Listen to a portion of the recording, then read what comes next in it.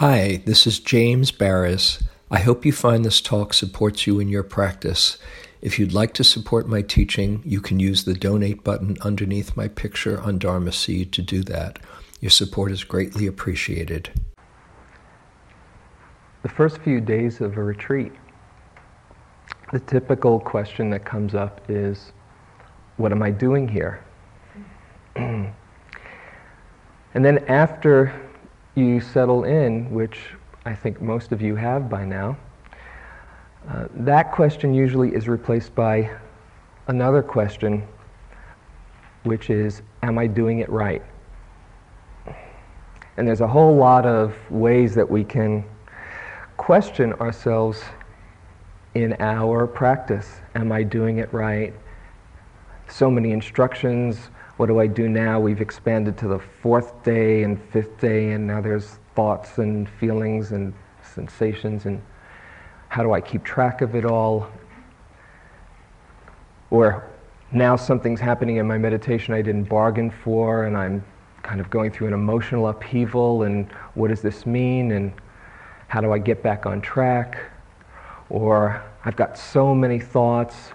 I was just mindful yesterday, and I can't get there at all for the life of me. It's interesting to notice your process as you go for an interview, just the quality or the feeling that you have going in an interview when you're having a good meditation or coming from a good space as opposed to really being out there in La La Land. Just how do you feel about that? And sometimes you can say, wow, I really got it going now. Great, my interview's in 2 hours. Oh shoot, it's changed. I remember it was my second retreat where I was just plagued by doubt about midway through the retreat. I just didn't know what I was doing, and I was a phony, and everybody else was a phony, and the whole practice was weird. And I tried to sit, I couldn't sit. I tried to walk, it was like pacing back and forth. Finally I just said, oh, the heck with this, I'm just going to relax. And I went up to my space at this retreat center, and there was a picture of Neem Karoli Baba, who to me kind of helps me see the light side of things, kind of smiling up at me saying, getting pretty freaked out, aren't you? And in a moment, the whole wave of doubt and thickness of doubt just vanished. And I saw, wow, how absurd that was. And I got so excited. Wow, I conquered doubt. You can hear the punchline coming. And I knew I was going to have an interview about, 6 hours down the road. I couldn't wait to tell my teacher that I conquered doubt. Between that time and the time of the interview, I went through so many different mind states: exhilaration, joy, confidence, a bit of excitation, and then kind of exhaustion and confusion and despair at having lost it. And I finally went into the interview and was asked, well, what's happening? And I said, it's always changing. He said, that's it. You got it. But we have so many thoughts on wanting to do it right. And usually the source of the problem is some idea that we have about what right would mean. Some quality in the meditation, some quality in our being, in our confidence. And the idea that comes when we say we're not matching up to our expectations, or now I'm filled with self-judgment, or now I'm lost in this obsessional pattern again, creates some deep confusion in us. And all that has happened is that we've attached to some idea out of the thousands of thoughts that have come through. One or two thoughts really take the center stage, saying, this is not what a good yogi does, or whatever it happens to be, our self-image or our doubting comes up. We've just believed that idea. And if we didn't believe that idea, if we saw it as simply another arising and passing in the whole show, it would be no problem. Just a thought of self-judgment coming and going. What has created some kind of struggle in your practice in the last day or two? What idea can you get in touch with? If there's been any kind of frustration or judgment, what's the idea that you've believed, that you've taken to be real? Just think for a moment.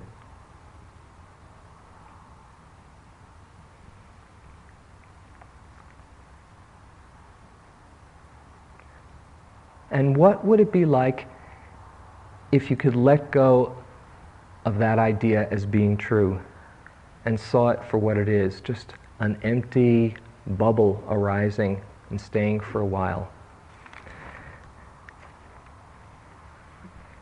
It's really important to understand the nature of thought and how we can work with thought. And so that's what I want to talk tonight about. Skillful ways to relate to thought and work with thoughts. First, I want to state what you probably know and have heard many times intellectually, but perhaps sometimes forget when you get caught. The nature of thought is empty. It's as real as we make it. And this is from the Buddha, from the Dhammapada. He says, "We are what we think. All that we are arises with our thoughts. With our thoughts, we make the world. Your worst enemy cannot harm you as much as your own thoughts, unguarded. But once mastered, no one can help you as much, not even your father or your mother."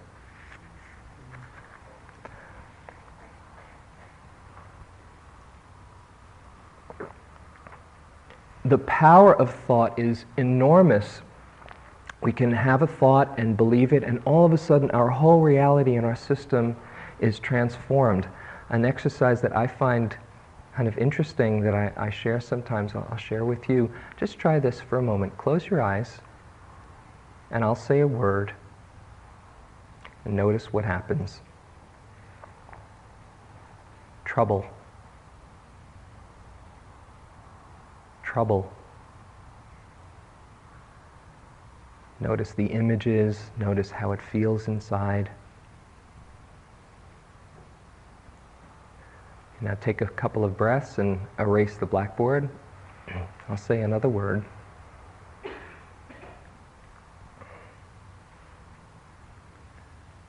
Kindness. Kindness.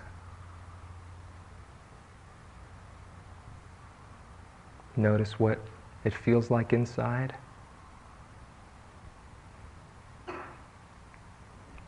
Okay, you can open your eyes if you like. You notice any difference between those two? Just two words plopped in the mind with no story even around them, and they can affect our whole being. Can you imagine what happens when we keep on replaying a story again and again that's troublesome? And the usual mysterious way that it works is we get snagged by our troubling thoughts. Somehow those are the ones that we get frightened by and need to ward off, we think, and in the warding off make them bigger and bigger. And then we get caught in this whole melodrama. We identify with our thoughts, taking them to be real, or taking them to be my thought. I'm good for having that thought. I'm rotten for having that thought. I hope nobody finds out what a rotten person I am for that thought that came through.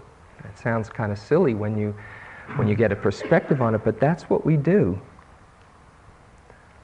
And thought often leads to more thought, triggers other trains of thought, and so we find ourselves lost not just on one particular tape, but it leads to 10 other ones. I came across this Calvin and Hobbes cartoon. Calvin says, "Here I am, happy and content, but not euphoric."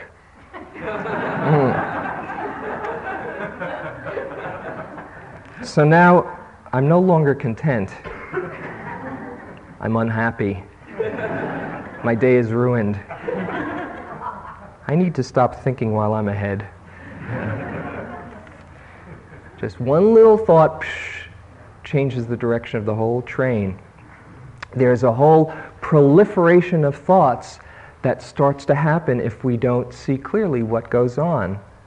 What in Buddhist terminology is called papancha, this proliferation of thoughts, where a thought grows into a story or triggers a reaction, an emotional reaction, and then spins into a flood of other thoughts. I remember when I was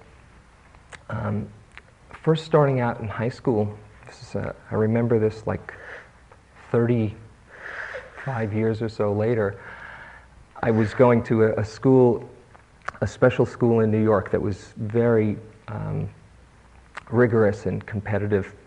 And I had done pretty well in my school career up till that point, and there was a chemistry quiz that was sprung on the class after a couple of weeks. And we were all kind of floundering around in this course anyway. And out of 10 questions, I think the average grade was 4 right, 4 out of 10. And I got 2 out of 10. I got a 20 on this test. I had never gotten below 75 on any of my tests before, hardly ever on that level.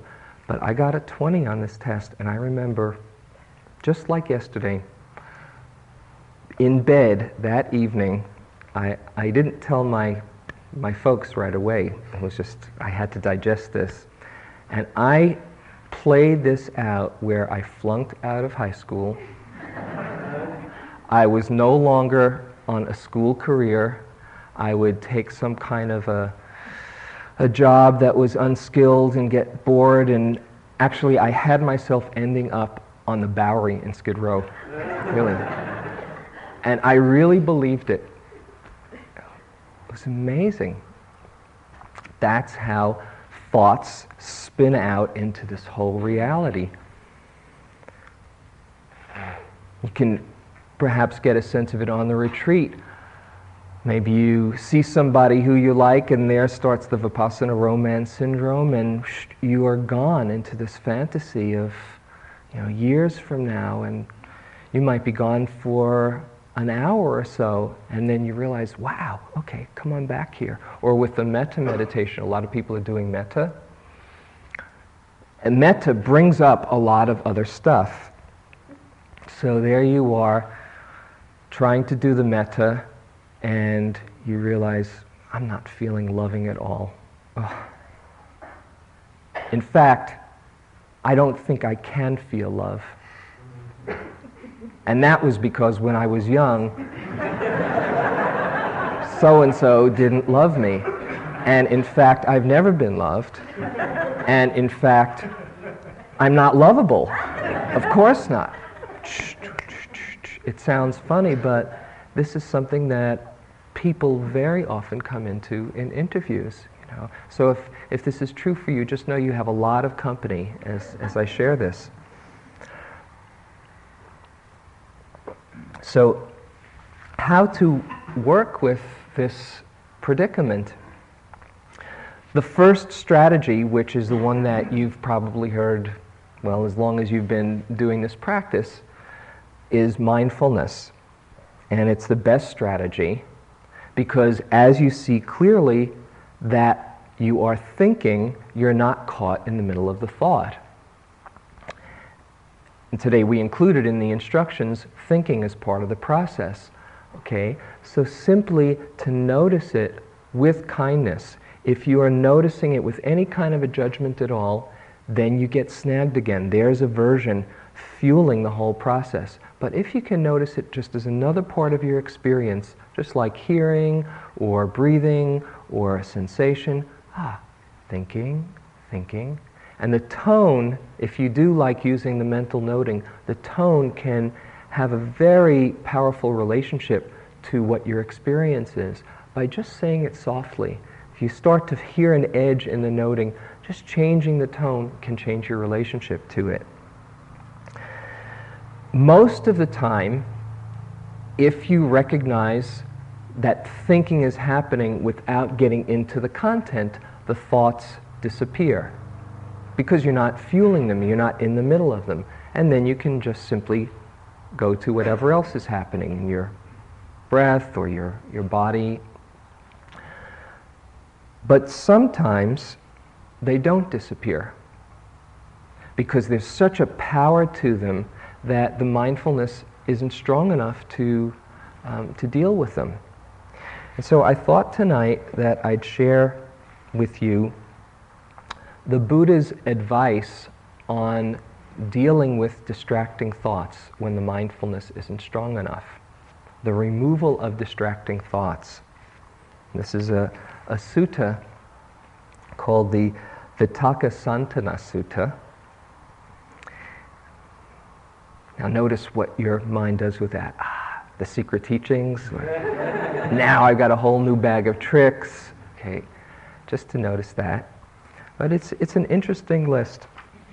And I'd like to share these with you. 5 different methods of dealing with distracting thoughts, and then the implications for using these various methods.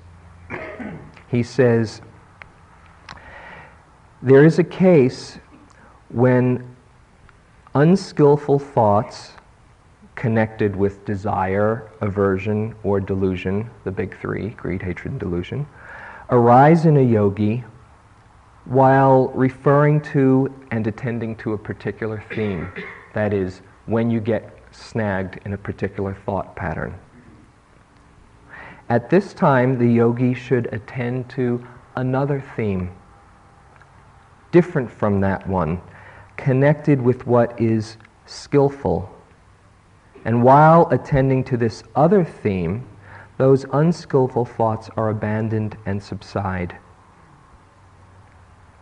Just as a skilled carpenter or his apprentice would use a small peg to knock out, drive out, and pull out a large one, in the same way, the yogi steadies the mind right within, settles it, unifies it, and concentrates it.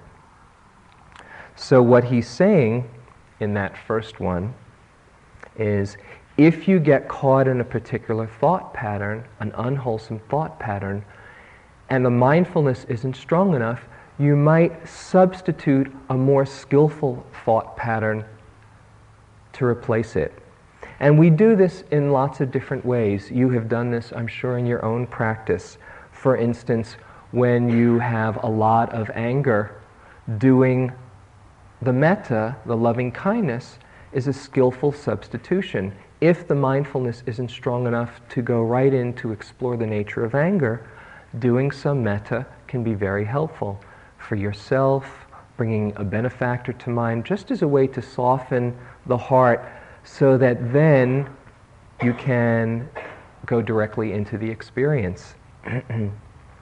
When you have a lot of doubt in the practice or in yourself or in teachers, the substitute skillful thought for doubt is faith. Bringing somebody to mind or bringing the refuges to mind. I take refuge in the Buddha. I take refuge in the Dharma. I take refuge in the Sangha. And that can bring about some brightness or some inspiration that allows you to, again, create enough space that you can explore doubt. If you have a lot of desire, lust, attachment, grasping, reflecting on impermanence, as Anna was talking about last night, okay, seeing what it is that you're so fixed on and you're so attached to. What's that going to look like in 10 years or 20 years? What's this particular attraction, the package, going to look like? You won't even have this thought probably in another 3 hours. Just reflecting on impermanence, seeing how fast they come and go. If you're plagued by guilt and you have declared yourself a rotten, no good person, thinking of something that you've done that's skillful in your life, that's been really a kind, spontaneous act, just a moment of reflection to see, okay, I'm not all bad, can create a little bit of break in the whole cloud.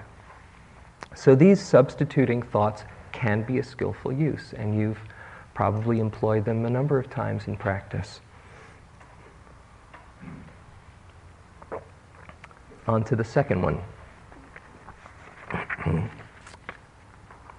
If unskillful thoughts still arise in the yogi while attending to this other theme, that is, after you've substituted, connected with what is skillful, if it still doesn't work, the yogi should scrutinize the drawbacks of those thoughts.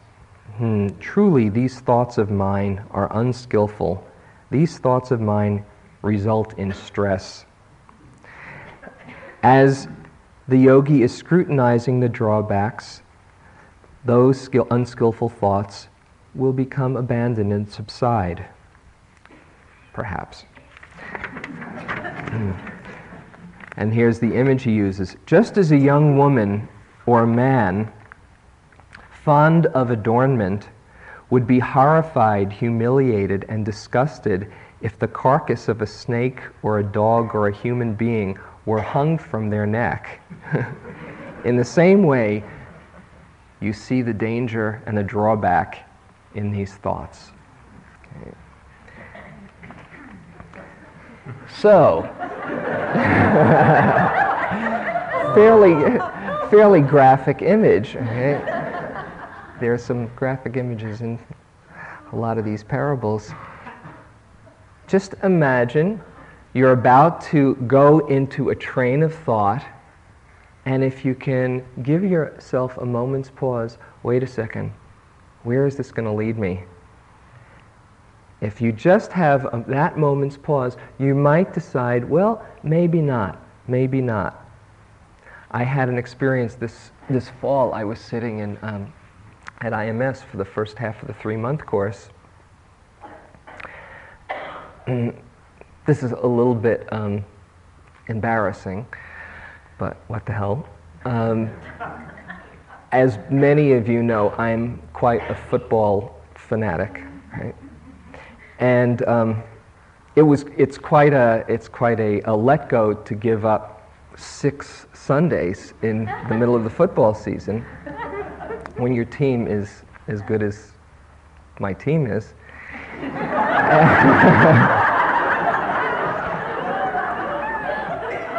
And I knew the schedule very well. I had it in my wallet. So every Sunday I knew, Atlanta at 1 p.m., or LA at 4 p.m., And as Friday came around, I started to have more and more thoughts about Sunday coming. It's just in my system as it would be every Sunday, just kind of anticipating, and I could feel it building, start to think, oh, Sunday's Atlanta, and I'd go on this train of thoughts about the team, about my favorite player, and I'd say, oh no, this is not what I'm doing here. This is not what I want to be doing. And it got more and more intense as it came up to the 3-hour period from 1 to 4 on Sunday, where I was kind of like, I know it's happening, and I kind of make an image of how the game went, and I kind of get exhausted after, as I usually do at the end of a game, and it would subside till around, by Monday I could kind of, let go until Friday came around again. Right? And this went on for about 3 games worth. And finally, I said, I've got to do something about this. And I would start to, as it got closer, just start to see, when I had a thought of Steve Young,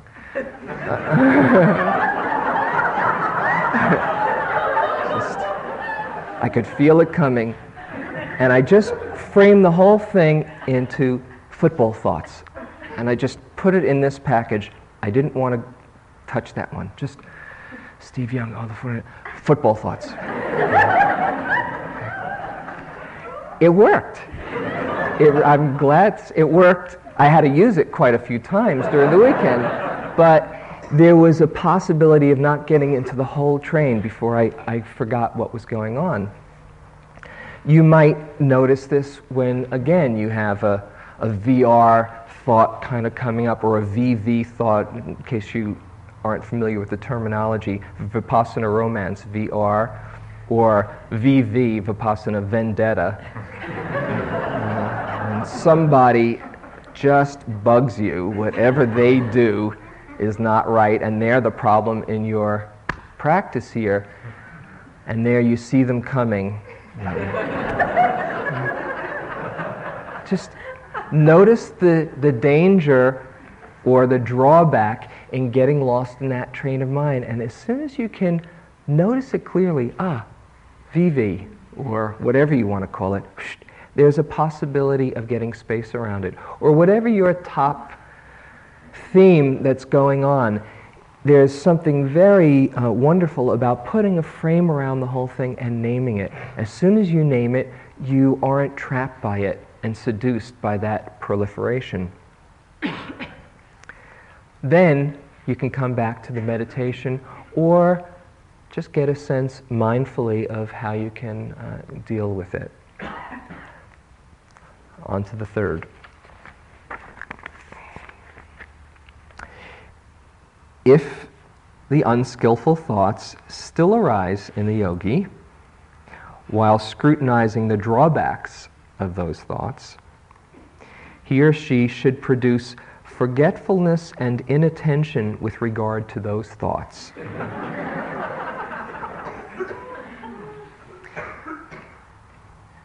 Just as a man or a woman with good eyes, not wanting to see forms that had come into range, would close their eyes or look away, in the same way, the monk steadies his mind, concentrates, and settles, unifies it. And what that means is turning your attention elsewhere. That you don't have to stay always with what's predominant. Sometimes that's the typical instruction. Whatever is arising in the mind, whatever is predominant, be with it. You don't have to do that. Don't take that so literally. Sometimes if you're quite fatigued or exhausted because there's a strong emotional state that you've been wrestling with, and the mind says, well, that's what's here, maybe I should stay with it. You don't have to do that. You can turn the attention elsewhere. Same way with a strong physical sensation.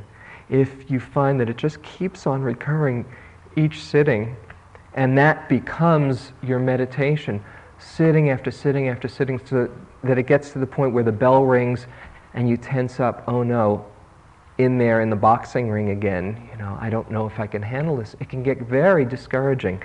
It might be a time to just turn the awareness elsewhere. I find it helpful if you're really battling something, to be mindful for just a manageable chunk of time, maybe a minute or two. Okay, let me fully be with this. Let me allow it to be here.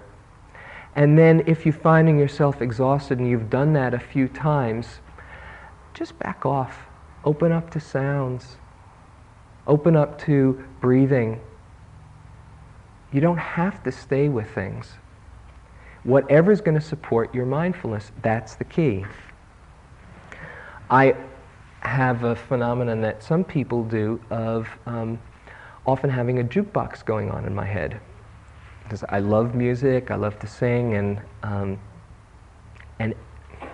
songs that I hadn't remembered from 20 years ago come popping up, you know, My Boyfriend's Back or whatever it is. You know. I'm sorry, I don't know if I shouldn't have done that. Well, this last retreat, by the way, in Barrie, at one point Jimi Hendrix came on, and I thought I was a big Jimi Hendrix fan. I said, great, all right, he I can hang out with. After a solid week of, I think we better wait till tomorrow, I was going out of my gourd, right? But what you can do is just let it play in the background. You don't have to keep on noticing hearing.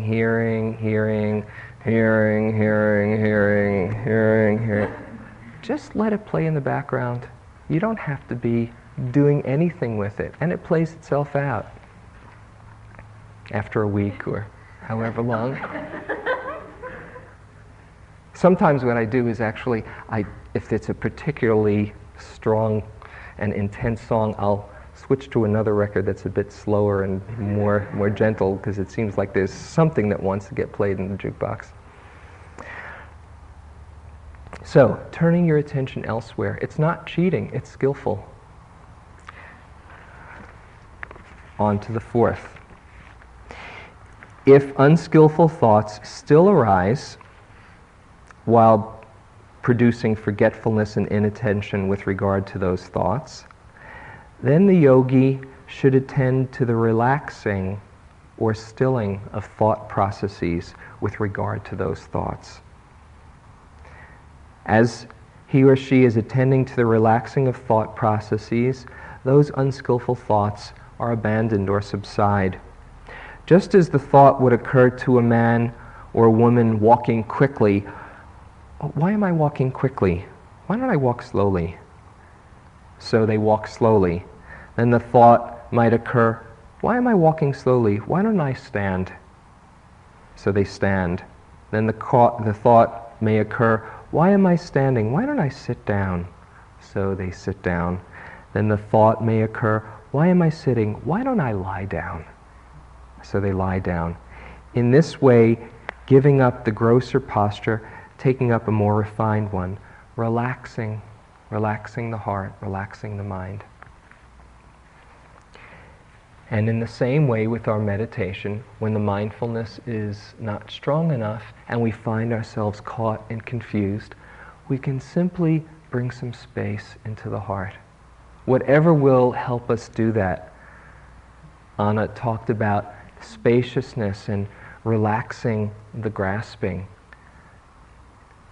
From that same passage, I want to read a few more lines. Happiness cannot be found through great effort and willpower, but is already here in relaxation and letting go. Don't strain yourself, there's nothing to do. Let the game happen on its own, springing up and falling back without changing anything, and all will vanish and reappear without end. Wanting to grasp the ungraspable, you exhaust yourself in vain. As soon as you relax this grasping, space is here, open, inviting, and comfortable. So you might find, if you've gotten yourself into a tizzy, that the most skillful thing to do is to go have a mindful cup of tea. Or go have a mindful walk out in the desert instead of the meticulous, slow walking, precise meditation. To somehow open up the field and create some space, again, as a skillful means, not as a cop-out or as avoidance, but as a skillful means so that you can bring some balance to your heart and mind. Just as an interesting aside, another interpretation of that fourth one that I've seen is stilling the thought processes can also mean going to the source of where the thoughts are coming from, what is fueling them. And so another way to interpret this is if you find yourself in a very continuous thought pattern, then to come down one level and feel what kinds of feelings are underneath. What is it that's not being acknowledged? How can I open up and not struggle on the content level to just feel the source of that? And in that feeling it, there's an ease and a stilling and a direct connection with what's true.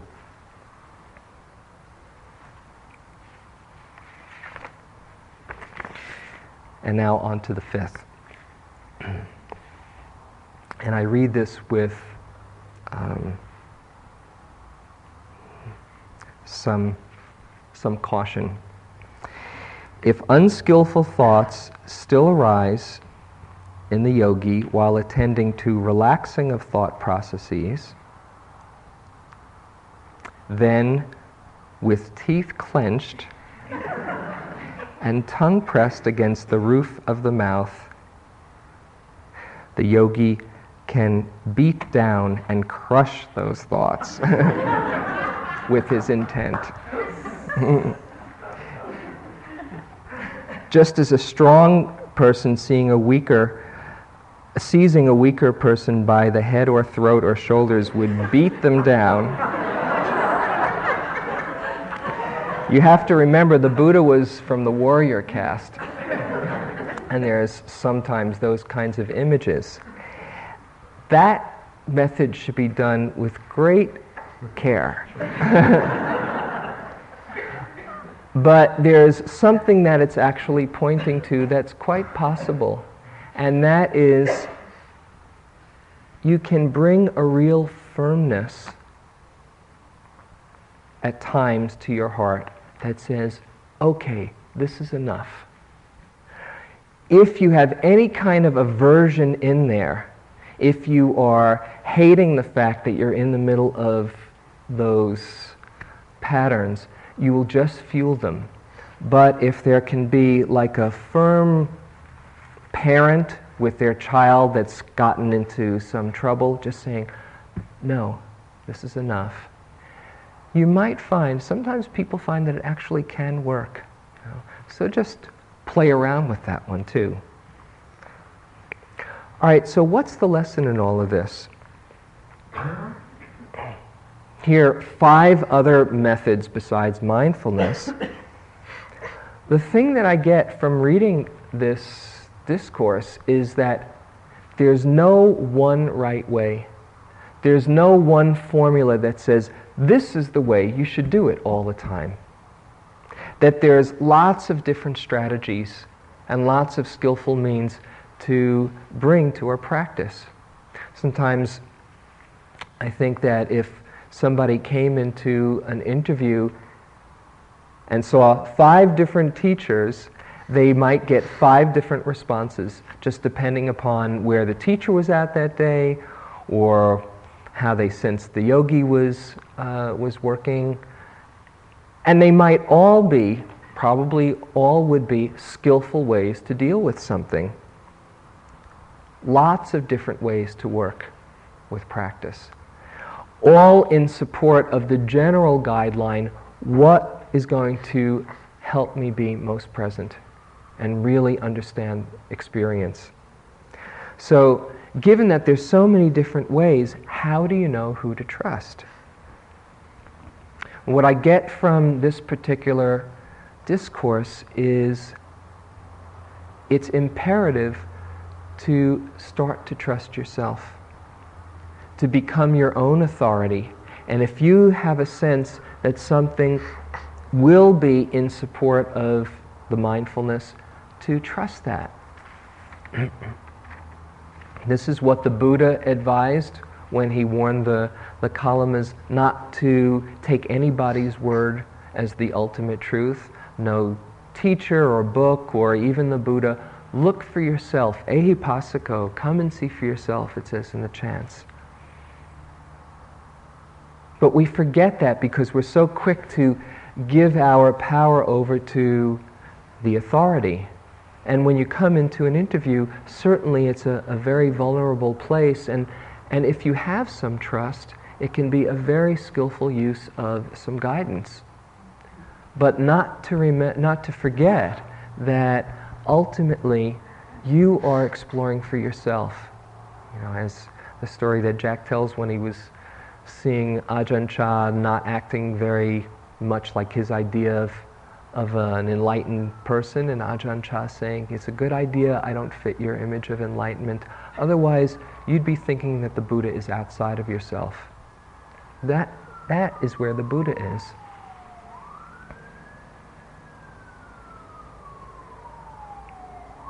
So, it's a kind of balance, as I say this, trusting yourself, but it doesn't mean to completely disregard any suggestions or advice that comes to you. Because when you come into an interview, it's like a reality check with somebody who is familiar with some of the territory and is here to assist you discover for yourself. When I sit on retreats, I go to the interviews. And it's very, very helpful just to get some kind of a sense of what's going on. If you decide not to follow advice that's given to you, then know why. Is it out of being a rebel? Is it because you want to be independent? Is there a certain sense of knowing it all and you're going to show that you're right? Or is it that you just get a sense, this I don't think is going to work for me now. So let's try it a different way. Maybe after you've tried it for a little while and it doesn't seem to click, okay, let's try a different way. And it would be good to let the teacher know what you're doing or why you're doing it. It's a very delicate thing how we hold our relationship with our teachers. We can idealize them. I remember when I first was exposed to the practice and I was so in love with the Dharma, but I thought that the teacher was really where the truth was. And I remember the first time I went in for an interview. Actually, it wasn't in a retreat, it was at Naropa Institute. And it was Joseph Goldstein was hanging out in his apartment. He was lying down. He said, come in. And I walked in, and there he was lying down. I said, oh, you lie down too? You know? You can really get out there with it. He said, yeah, usually. Yeah. We can idealize them. We can trust them deeply. We can have some resistance to them. We can be skeptical. We can get a sense that we need to individuate from them and show them that we really, or show ourselves that we can have some strength and independence, and somehow start to find fault in everything they do. And I've seen this in myself, with some teachers, people who, on thinking and reflecting about it, I should have deep gratitude for the commitment and the caring of sharing the Dharma, that I just kind of was ready to knock off their pedestal. Oh, they're not such a hotshot after all, huh? And I have seen that with many teachers. There was a pattern that I would do. That is something perhaps is a phase that people go through, but to see what is behind the teacher's intention in sharing the Dharma, and see what you're doing with that relationship. What can we expect from our teachers when they help us? Well, we can expect some integrity, some basic kindness and good intention to support you in practice, some understanding and wisdom, some inspiration because of their love of Dharma, or whatever it is that you can sense has kept them involved and dedicated all those years. Sometimes we can get inspired by talks. And you can expect some good guidance. But with that, we have to bring certain qualities of respect and honesty, a sincerity, and if there is a helpful relationship, some level of trust between you so that you're working on the same team. But ultimately, the teacher points back to yourself, points the student back to themselves to see this is where the truth is. This is from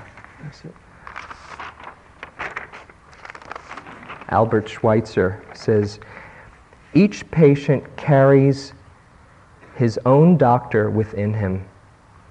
They come to us, doctors, not knowing that truth. We are at our best when we give the doctor inside each patient a chance to go to work. That's what we can do, and that's what I think any really good teacher does, to show that that's where the wisdom is. If you hear something that seems right on, it's not because the wisdom is out there, it's because it touches a place inside of you that says, yeah, that's right. And more we can have confidence to start to listen carefully to what's inside of us. This is from Ajahn Sumedho. He says, what do Buddhas know? What does the one who knows know anyway? The one who knows that these changing conditions are not self. The one who knows that if it arises, it passes away. You don't have to know any more to be a Buddha. Being the Buddha means knowing by observing, not by believing the scriptures or me. See for yourself. Just try to find a condition that arises that doesn't pass away. Is there something that's born that doesn't die? Be that Buddha who knows by putting energy into experiencing your life here and now.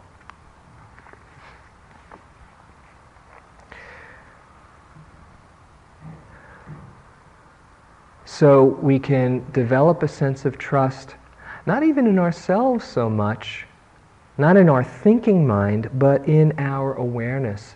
Trust in the awareness in this moment. That's all we can go by our awareness and trusting in the sincerity of our intention to wake up.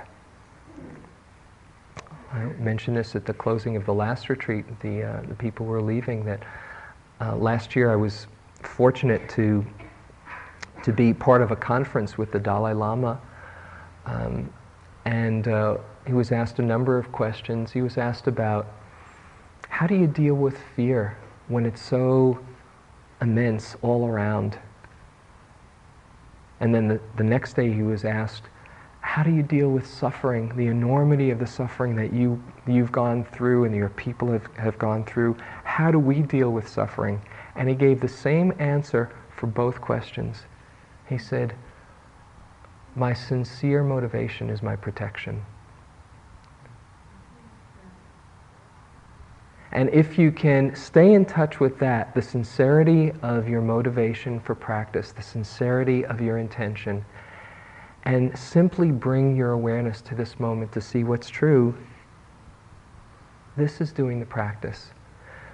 So dealing with all the different thoughts and confusions, all the different ways to deal with it, trust your intention to wake up and your intuition to see what will be of greatest support to it.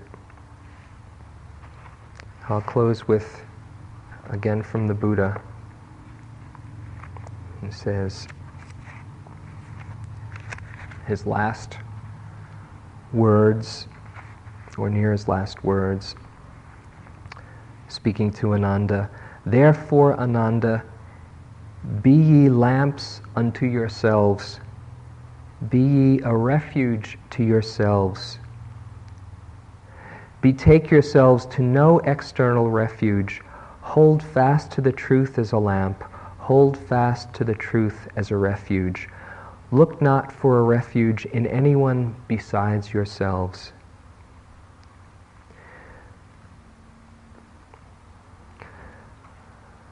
And those, Ananda, who either now or after I'm dead shall be a lamp unto themselves, shall betake themselves to no external refuge, but hold fast to the truth as their lamp, and hold fast to the truth as their refuge, shall not look to refuge to anyone besides themselves. It is they who shall reach the very topmost height. But they must be anxious to learn.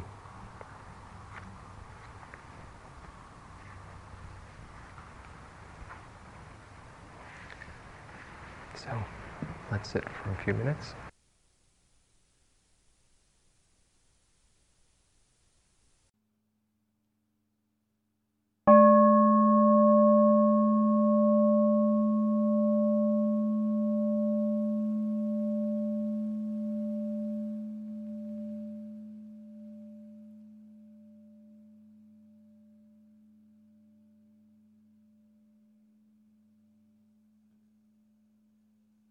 This talk was given by James Baraz at Insight Meditation Society on April 22, 1995. It is an offering of the Dharma Seed. Thank you for listening. To learn how you can support the teachers and Dharma Seed, please visit dharmaseed.org/donate.